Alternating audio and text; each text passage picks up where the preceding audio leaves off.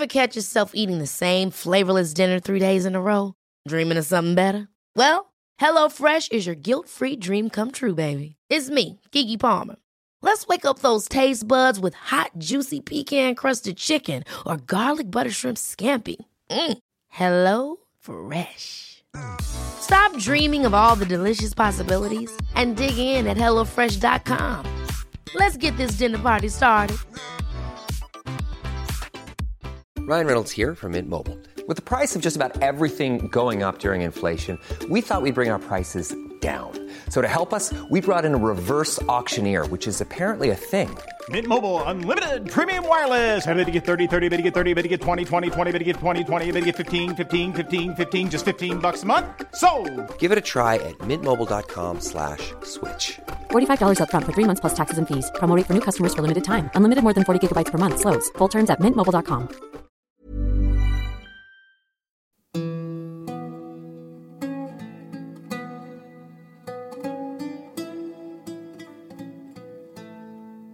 Hello! Welcome back to another archaeogastronomical adventure with me, Thomas Dinas. This is the Delicious Legacy podcast, where we're diving deep into the past to explore forgotten foods and the history of ingredients throughout the world. On today's episode, we're going to check a delicious nut, a popular ingredient as a snack or as part of desserts or savoury dishes, the pistachio. Where is it from? How did it spread around the world? And why the Sicilian one is the best? Before we go to our episode, let me remind you that this podcast can only exist with your generous support. So please go to Patreon and from $2 a month, become a member of the Delicious Legacy and get yourself not only the podcasts ad-free and early, but a wealth of recipes, engine musics, and articles and interesting thoughts and other unique writings from me and from the ancient world as well. I'm also making some videos, so check them out on YouTube.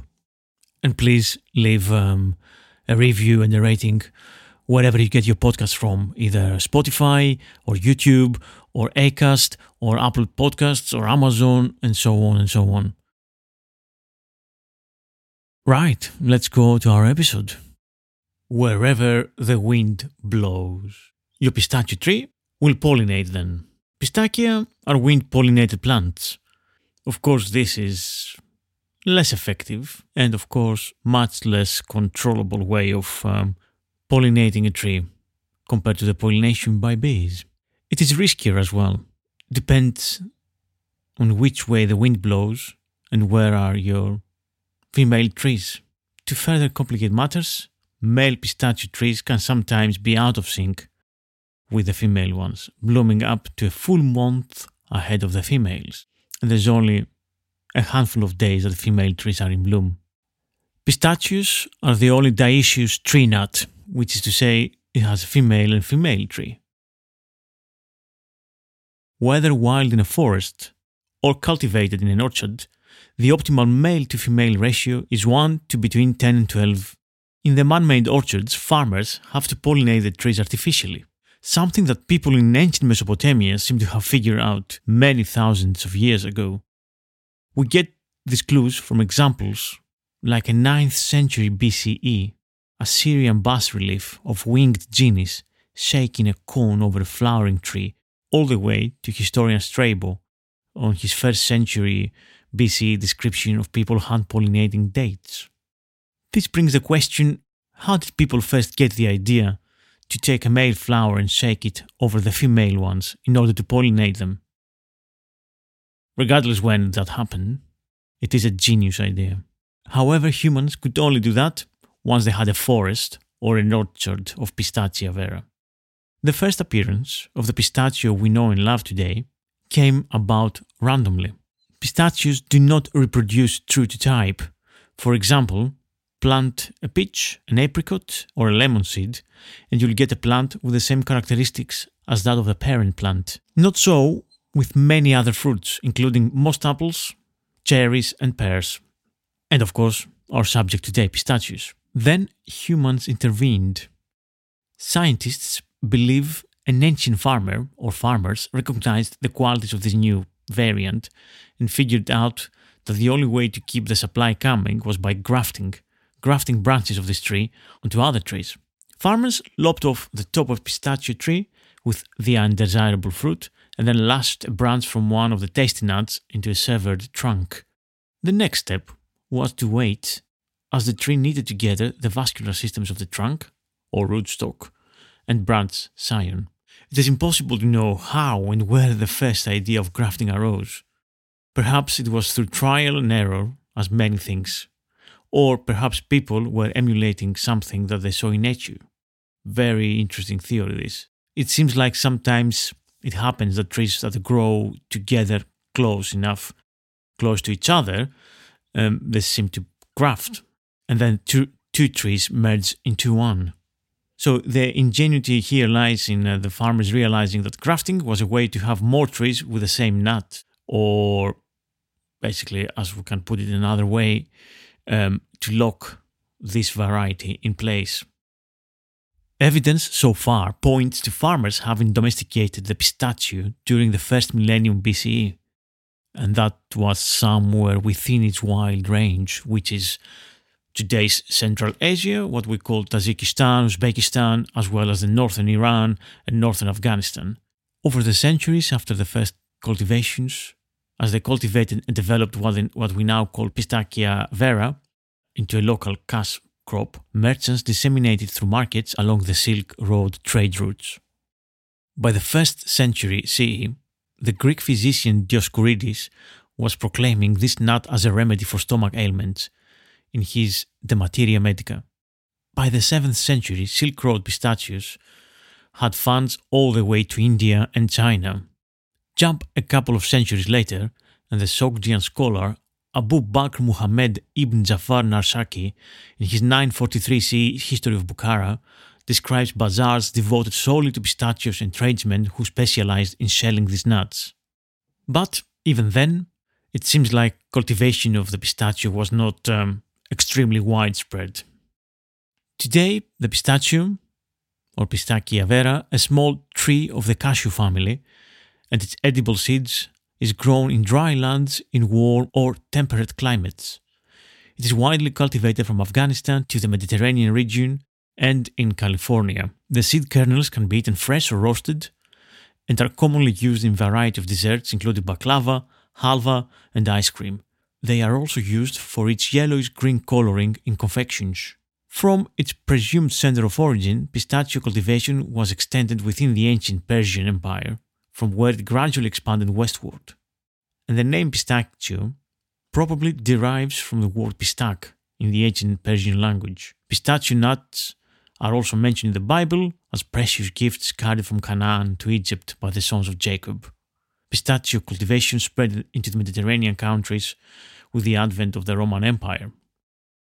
The ancient Greek botanist Theophrastus describes the pistachia as a tree that comes from India, and it looks like the tempered tree on his branches and leaves, aside from the seeds themselves who look like almonds. And this is a tree that grows in Bactria as well.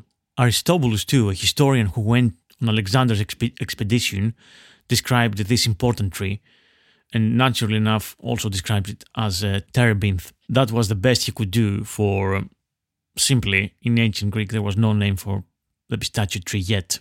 But the poet Nicander, a century after Theophrastus and Aristobulus, refers to the pistachio in language which is pretty close to Theophrastus, but he gives it a name. All the pistachios that grow like almonds on their branches beside the Indian flood of the resounding Hoaspis. By that time, the pistachio was actually grown in Arabia and Syria, as well as further east. According to Pliny, the pistachio tree was first brought to Italy by Vitellius, father of the emperor, who served in the Levant between 35 and 39 AD. The pistachio is propagated by grafting, as we said. And as it spread in the Mediterranean, in Mediterranean lands, it may well have been grafted more often on already thriving terebinth trees, as it still is true in Turkey. From Aristobulus, again, we have the following passage. Alexander crossed the mountains to Bactria by ways barren, but for a little shrubby terebinth, so short of food that the flesh of beasts was eaten, and so short of wood that it was eaten raw. But with the raw meat, the digestive was Sylphion, which grew plentifully. Today, world-renowned pistachios are the Sicilian ones, from the magical black volcanic soil of the land. The small Sicilian town of Bronte grows some of the best ones. Along old scars on the earth's surface, made from lava flows and between lava stones, Bronte's pistachios grow at the feet of the mythical and active volcano of Etna. This landscape makes it impossible to use any kind of machinery. Man does all the work here, like they did thousands of years ago. Sicily had many conquerors over its long history, and it was the Arabs who conquered Sicily in the Middle Ages and began the extensive cultivation of pistachio trees here. Pistachios are called fastuca in the Brode dialect, a term derived from the old Arab word. By the 1500s, Bronte was a flourishing pistachio trade hub, luring merchants from across Italy. In the town they call it green gold, and for a reason. Bronte means thunder, and it's the name of one of the Cyclops who forged the lighting of Zeus in Hephaestus' forges under Etna. The Grotta di Bronte is one of the caves where dwarf elephants used to go and die during the period they inhabited Sicily, and tusks from this time have been discovered there. The enormous nasal hole of the trunk was mistaken for the eye of a Cyclops, and thus was born the legend of the Cyclops in Sicily. However, the elephant never had chance to try the pistachios. As we said, obviously the elephants lived in prehistoric times, long before obviously humans arrived. The Arabs, who introduced pistachio in the lands of Sicily, they brought other exquisite Middle Eastern plants such as sugarcane and citrus fruits. The green gold, or frastuca, as it used to be called when it was used as a medicine, it's truly emerald in color. It has an incomparable flavor and aroma and produces unique ice creams, custards, sweet and salty sauces, and desserts. It's incredibly adaptable and it has a delicate balance between sweet and savory. And this is from the broader pistachio website.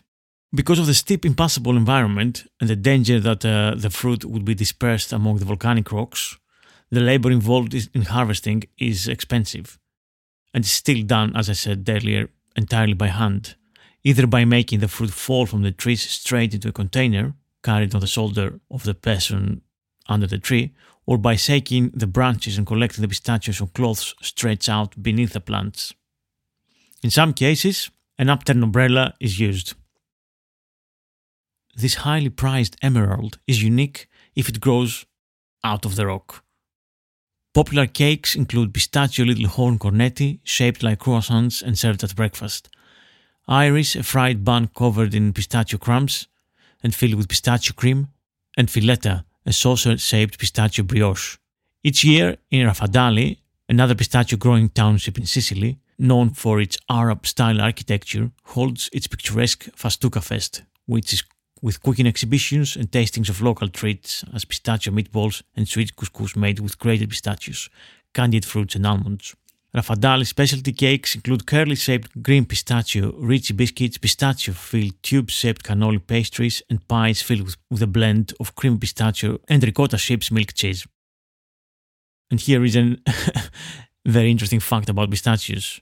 Exploding pistachios. It seems like without any regard to our sanity and logic, pistachios sometimes burst into flames. Like so many other delicious things, one of the secrets behind pistachio's tastiness is the high fat levels.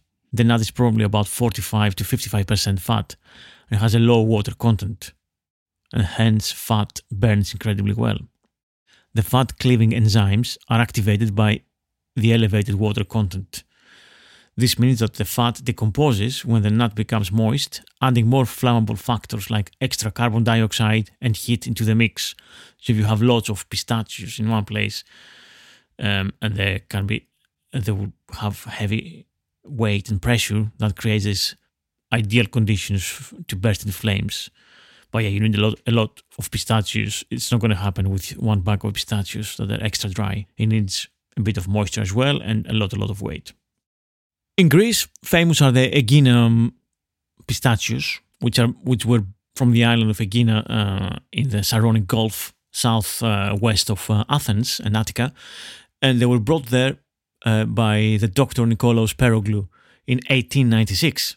In 1916, he had published a book for the cultivation of a pistachio tree, and he wanted to spread the cultivation of pistachio. So he managed to convince the Aeginian farmers to plant pistachios.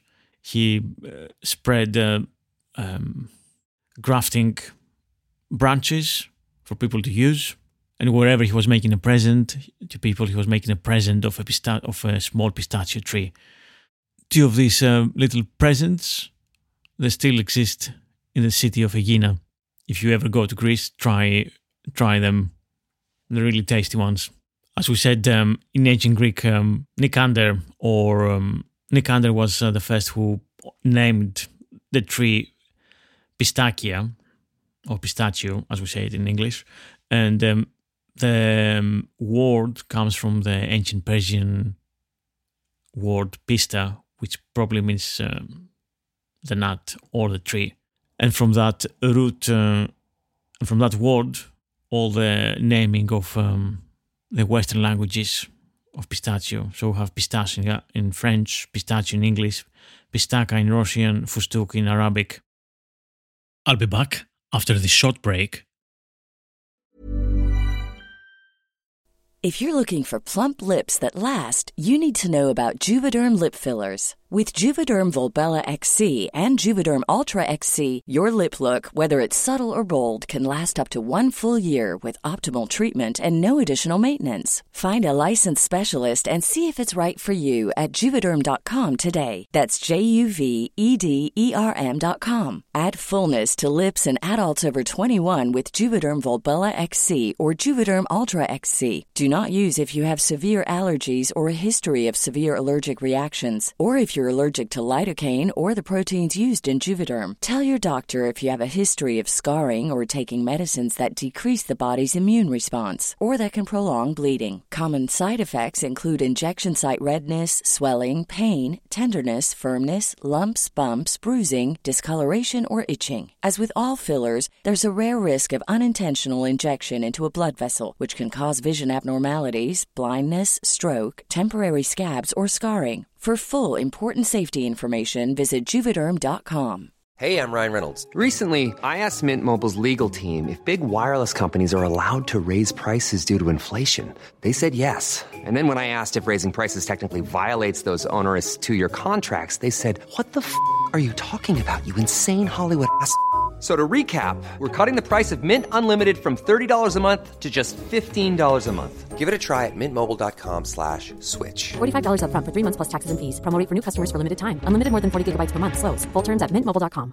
Hey, it's Ryan Reynolds, and I'm here with Keith, co-star of my upcoming film, If, only in theaters May 17th. Do you want to tell people the big news? All right, I'll do it. Sign up now and you'll get unlimited for $15 a month and 6 months of Paramount Plus Essential Plan on us. mintmobile.com/switch. Upfront payment of $45 equivalent to $15 per month. Unlimited over 40 gigabytes per month. Face lower speeds. Videos at 480p. Active Mint customers by 531.24 get 6 months of Paramount Plus Essential Plan. Auto renews after 6 months. Offer ends May 31st, 2024. Separate Paramount Plus registration required. Terms and conditions apply if rated PG. Everyone knows therapy is great for solving problems. But getting therapy has its own problems too. Like finding the right therapist, fitting into their schedule, and of course, the cost. Well, BetterHelp can solve those problems. It's totally online and built around your schedule. It's surprisingly affordable too. Connect with a credentialed therapist by phone, video, or online chat, all from the comfort of your home. Visit BetterHelp.com to learn more and save 10% on your first month. That's BetterHelp, H-E-L-P.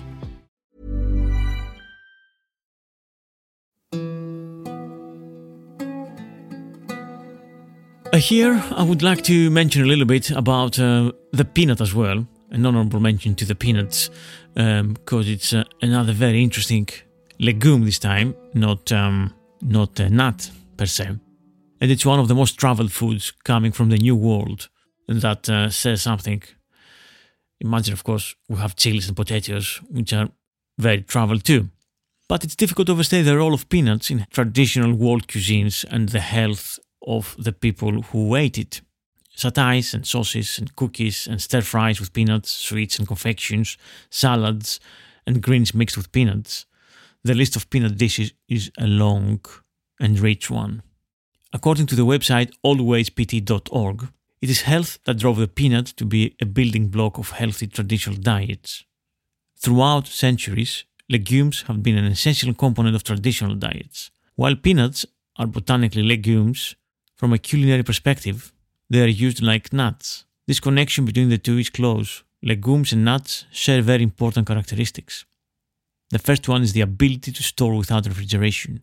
Therefore, they can be consumed after some time and provide calories and nourishment throughout the year.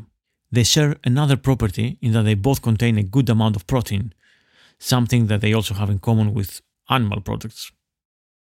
Of course, the interesting thing here with the peanut, the most traveled nut in the world, is that easy to mistake that originated in Africa because of the peanut's connection with the slave trade.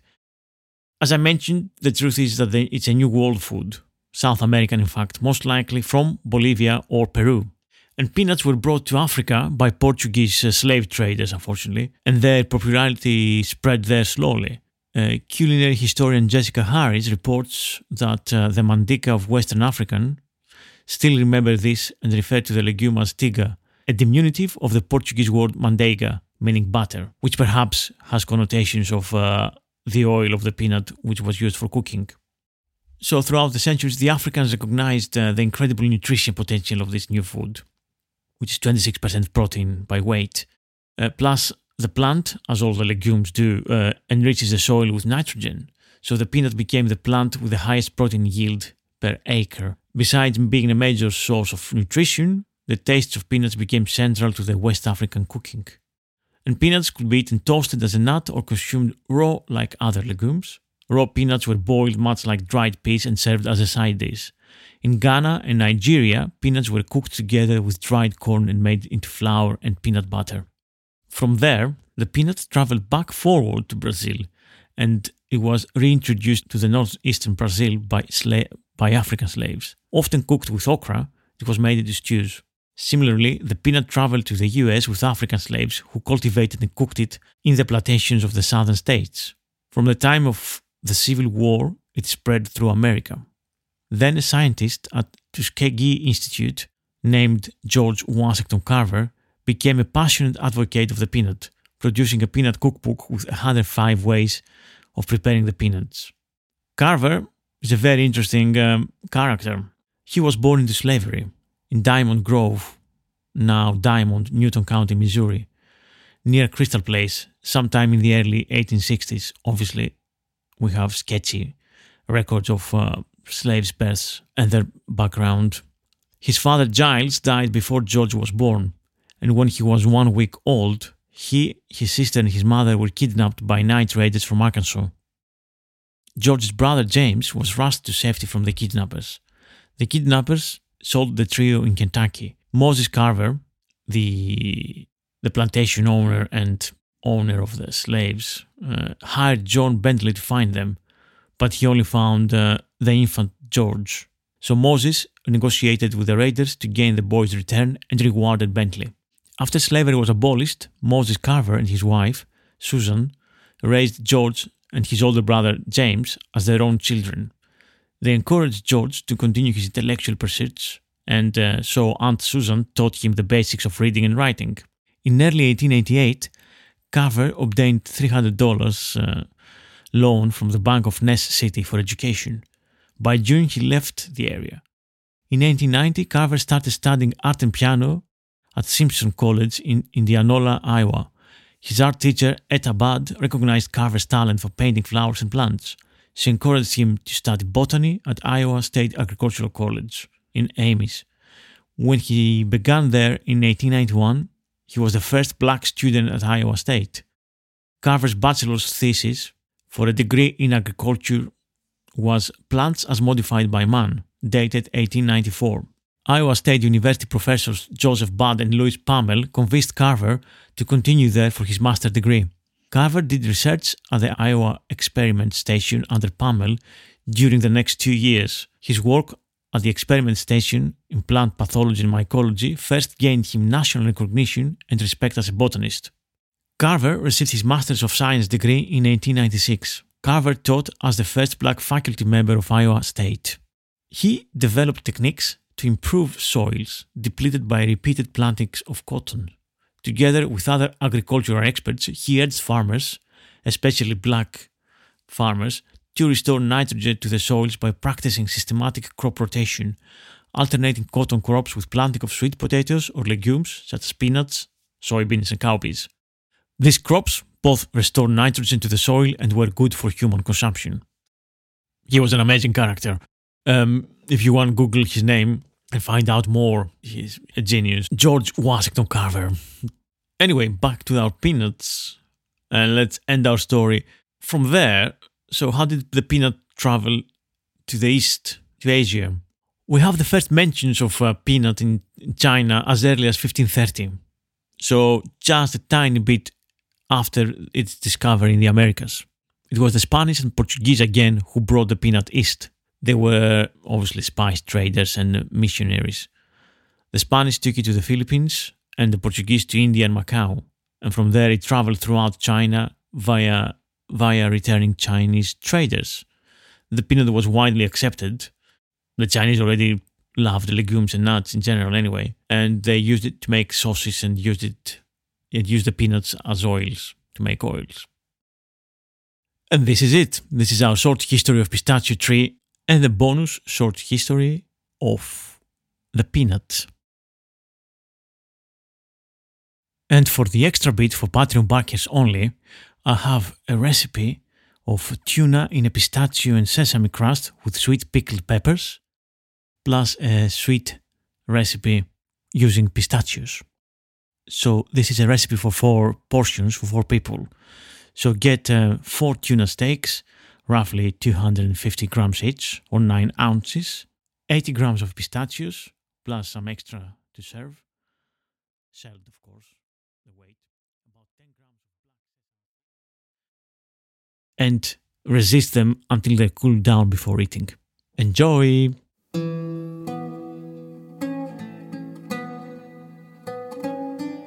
I hope you enjoyed this episode. Take care, be well, and see you soon for another archaeogastronomical adventure.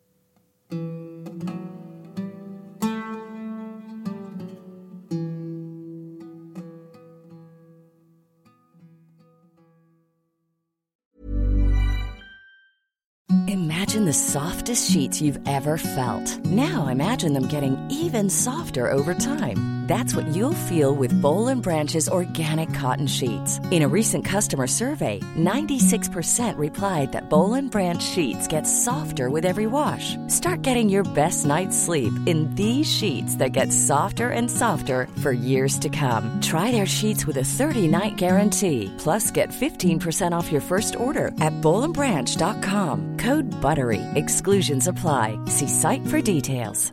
Planning for your next trip? Elevate your travel style with Quince. Quince has all the jet-setting essentials you'll want for your next getaway, like European linen, premium luggage options, buttery soft Italian leather bags, and so much more. And is all priced at 50 to 80% less than similar brands. Plus, Quince only works with factories that use safe and ethical manufacturing practices. Pack your bags with high-quality essentials you'll be wearing for vacations to come with Quince. Go to quince.com/pack for free shipping and 365-day returns. Mom deserves the best, and there's no better place to shop for Mother's Day than Whole Foods Market. They're your destination for unbeatable savings, from premium gifts to show-stopping flowers and irresistible desserts. Start by saving 33% with Prime on all body care and candles. Then get a 15-stem bunch of tulips for just $9.99 each with Prime. Round out Mom's menu with festive rosé, irresistible berry chantilly cake, and more special treats. Come celebrate Mother's Day at Whole Foods Market.